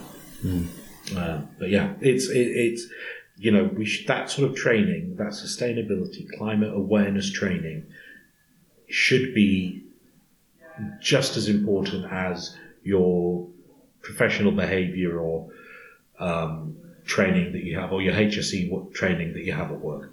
It should be just the same, on the same page. I think, understanding where you are, how it works, is an essential part of being civilized, if that's what we want to be, you know. And industry, I think, has to take the lead on making this societal change. Unfortunately, because government won't. Yeah. I mean, look, this something that I'm a proponent of, that I believe for quite some time since I found it out, and I only found this out about 3-4 years ago. This idea of the quadruple helix. Okay, so have you heard about that? No. Okay, so the quadruple helix developed by this chap, some PhD dude in the Netherlands, and it means that for true societal change, you have to apply a quadruple helix thinking. That means that government, society, industry, and academia have to work unsiloed together to create true societal change. If you want true societal change to come across, that's how you have to do it. You have to implement this quadruple helix, where these 4 aspects are basically desiloizing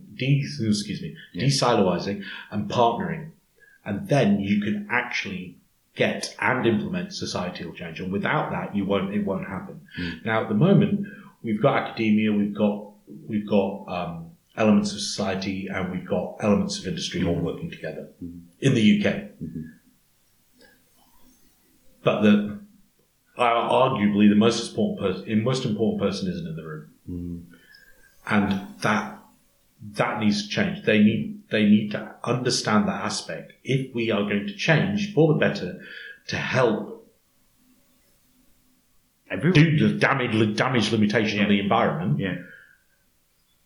That needs to be implemented, and without that partnering, it won't happen. It just will not happen. Well, I mean, the amount of times when I've discussed this on the podcast, and it's, people will go to their personal responsibility thing of the light bulbs in their bags and stuff, but most people are like, I want to do more, and the only way that we can do more is if policy lets us. Like, there has to be policy changes, there has to be support, and it's this fake sort of powerlessness and fake neutrality that they put out, and you see it both sides of the Atlantic. No matter who's in power, what colour, it's like, oh, I couldn't possibly do anything about that. Somebody should do something about this. It's like, aren't you in charge? Yeah, exactly. You're in charge. You're somebody who can. Yeah, one can't we possibly think about the children? Well, no. You know what I mean? I don't have any. You don't seem to care about yours, though. Yeah, exactly. It's kind of... Yeah, no, you nailed it. You absolutely nailed it. Yeah, you are in charge. Fucking fix it, please. Or at least work with us to help you fix it. Yeah. Lead, follow, or get out of the way. Yeah, no, you're right. You're right. Because we have those that quad helix. We have three partnerships that are effectively everyone's working together in that area, right? And government just needs to oh God, I feel like I'm hammering government. Do you know what? I think that's the general position of everyone. Yeah, but that's not necessarily the route that I want to go down. Yeah, do you understand what I mean? Because I do have quite deeply held political views, but I being negative about something, I usually feel doesn't fix anything. Yeah. Right? Yeah. So in that partnership aspect, I think if we could partner properly with government at a proper level, where they're not trying to dictate what policy they want, but they're trying to be open about what policy they need to achieve the vision, be it climate change, be it net zero, be it digitization, be it adoption of AI, whatever it is, if they worked with these three other areas, it would make a difference. I did some work for a white paper thing recently that was for policy change, and it was like, okay, what's the thing that we know will probably be able to happen, not what's the grand idea that would fix it all. Yeah. We had to essentially say, right, what do we think will actually be implemented? Yeah. Let's forward that idea instead of the overarching grand vision. Yeah. Because we knew that because it's going into a white paper, what would be more likely to win? Yeah. I would say what I do on a daily basis is put together partnerships, join dots, and kind of bring in aspects from different ideology, different companies, and kind of say, hey, look, have you thought about using this over here? Because that would work really well over there with these people, and there's probably money from there. And then boom, you've got a little, thing going, a little idea. But yeah, it's that partnering. It's that partnering which is so, so important. Which is why, like, in Central Asia, I know I've talked about Central Asia quite a bit, but in different areas around the world, it's a lot easier to partner with the government because they understand that they need the help. Yeah, they know that they don't know everything. Exactly. I didn't want to kind of say that, but yeah, exactly right. Exactly right. Yeah. I want to do, so this is the part where I kind of throw it over to you to do socials, and where can people find you? Or where can people find the business? So True Green Energy Group, we're on like the internet and LinkedIn, and just, drop me an email. You will probably attach it. So I'll put in some show notes. If you just email me at info@truegreenenergygroup.co.uk. Yeah, no problem. So this is the bit but please don't have a go at me for getting my numbers wrong about certain statistics, because it's not my fault. I just have got a really bad memory. Yeah, sorry. We don't. We have Google, but it would interfere with the recording. Exactly. I'd have to get my phone in my hand. I'm not bothered. Don't come here with your richer information correcting us. Exactly. So yeah, this is the point where I kind of throw it over to you to talk about anything that you want to talk about. Do you know what? This has been really interesting. I want to end on an optimistic note, because obviously, you mentioned having your own struggles with depression and stuff, but to a large degree, you're doing something hopeful, optimistic, practical, pragmatic. Have you got like an optimistic story to kind of for the end or something, or reasons to be optimistic, perhaps? Or even like a project that you work on that you think is like a really good project that's really sort of... I'm putting you on the spot. It's quite difficult because, like, if you can't, you can't. Yeah, bound by a lot of NDA stuff. Yeah. But you obviously feel you're making a difference. I think I would hope. Yeah. One of the things that I enjoy. I'll tell you something that actually, on a positive note. Mm-hmm. I'm a leader in residence at the University of Leeds Business School, and so I work or talk to a lot of final year students, master's students, and the quality of the graduates or recent graduates, master's students that I've met is phenomenal.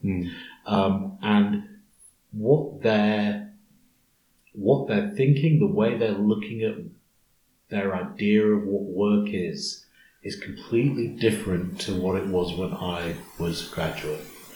For me it was like, studied mining engineering, studied geology, and I kind of did it for the love of the subject, and then got to travel all over the world and do stuff, right? And it was brilliant. It was like living a little Indiana Jones lifestyle. It was great. But for graduates now, they're so much more aware of everything around them, of their impact, of what they want from corporates that they potentially may work for. Mm-hmm. It's actually inspiring. It's amazing It's amazing to see the quality of what they produce.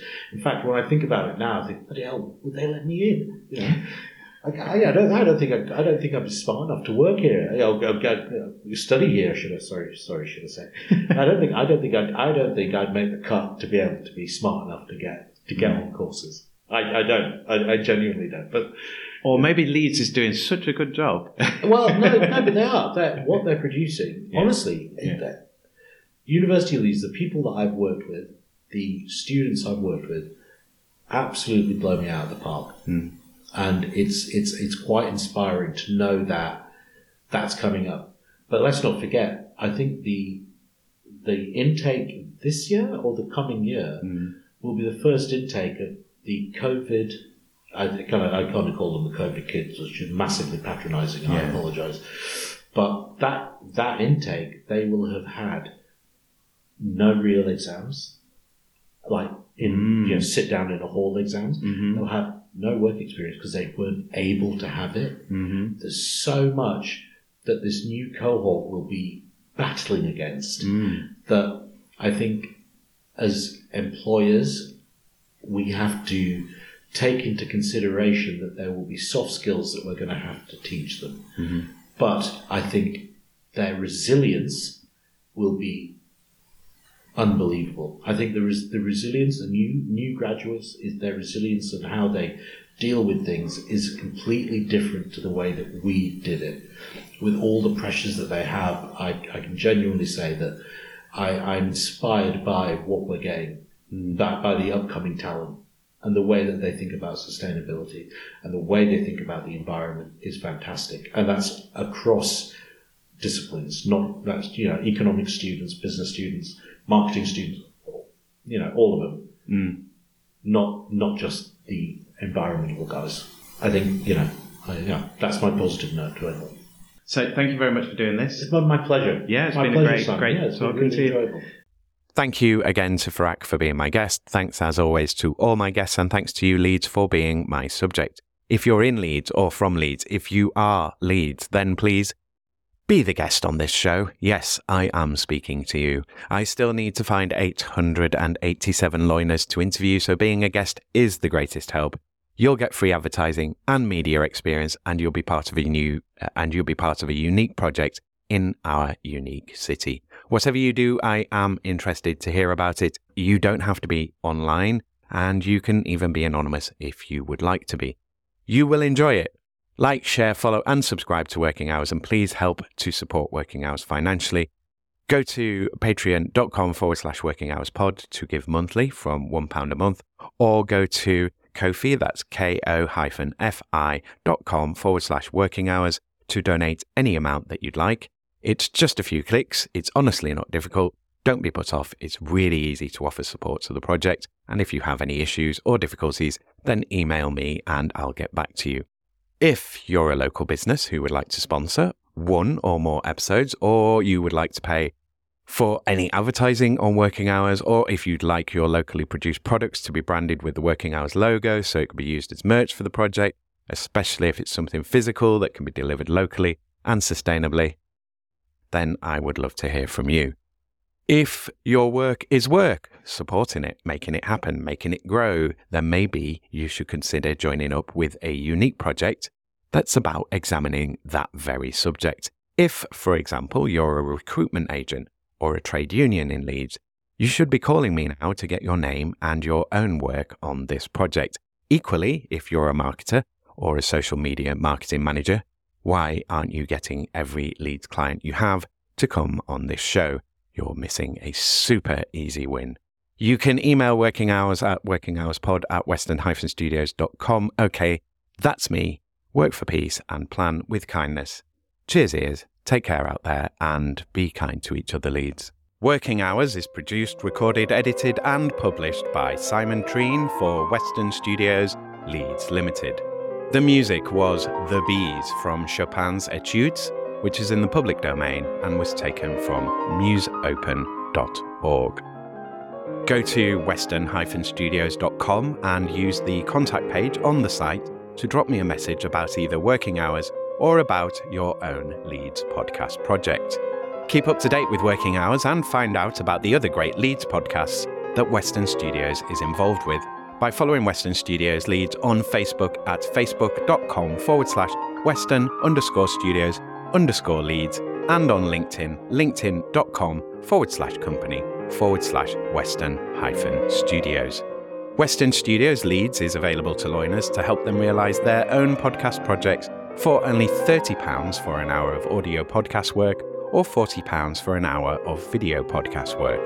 Email makemypodcast@western-studios.com with details of your project and what support you want to get your Leeds podcast made. Whatever your podcast question or need, get in touch with Western Studios Leeds. I don't know, what's your listenership? Subscriptions, what does it call? No idea, because it's not. So it's Working Hours podcast. It's just like the downloads. So I'm on about 30 to 40 an episode at the moment. I don't know who they are. That's all right. It's not bad. Are they local? The majority of them. We like to keep it local. Aye. Well, I mean, it's Leeds focused, so ideally I want most of the listeners in Leeds. But I'm also thinking, the specificity of place is also, that makes it attractive to people. If someone's going to visit Leeds, then put that on and have a listen. It makes it more interesting by being about somewhere particular than if it was just like, ooh, this is about the world. Oh, we'll go on Simon's podcast and hear Farak bitch about the government. Brilliant. Makes a change from me bitching about the government.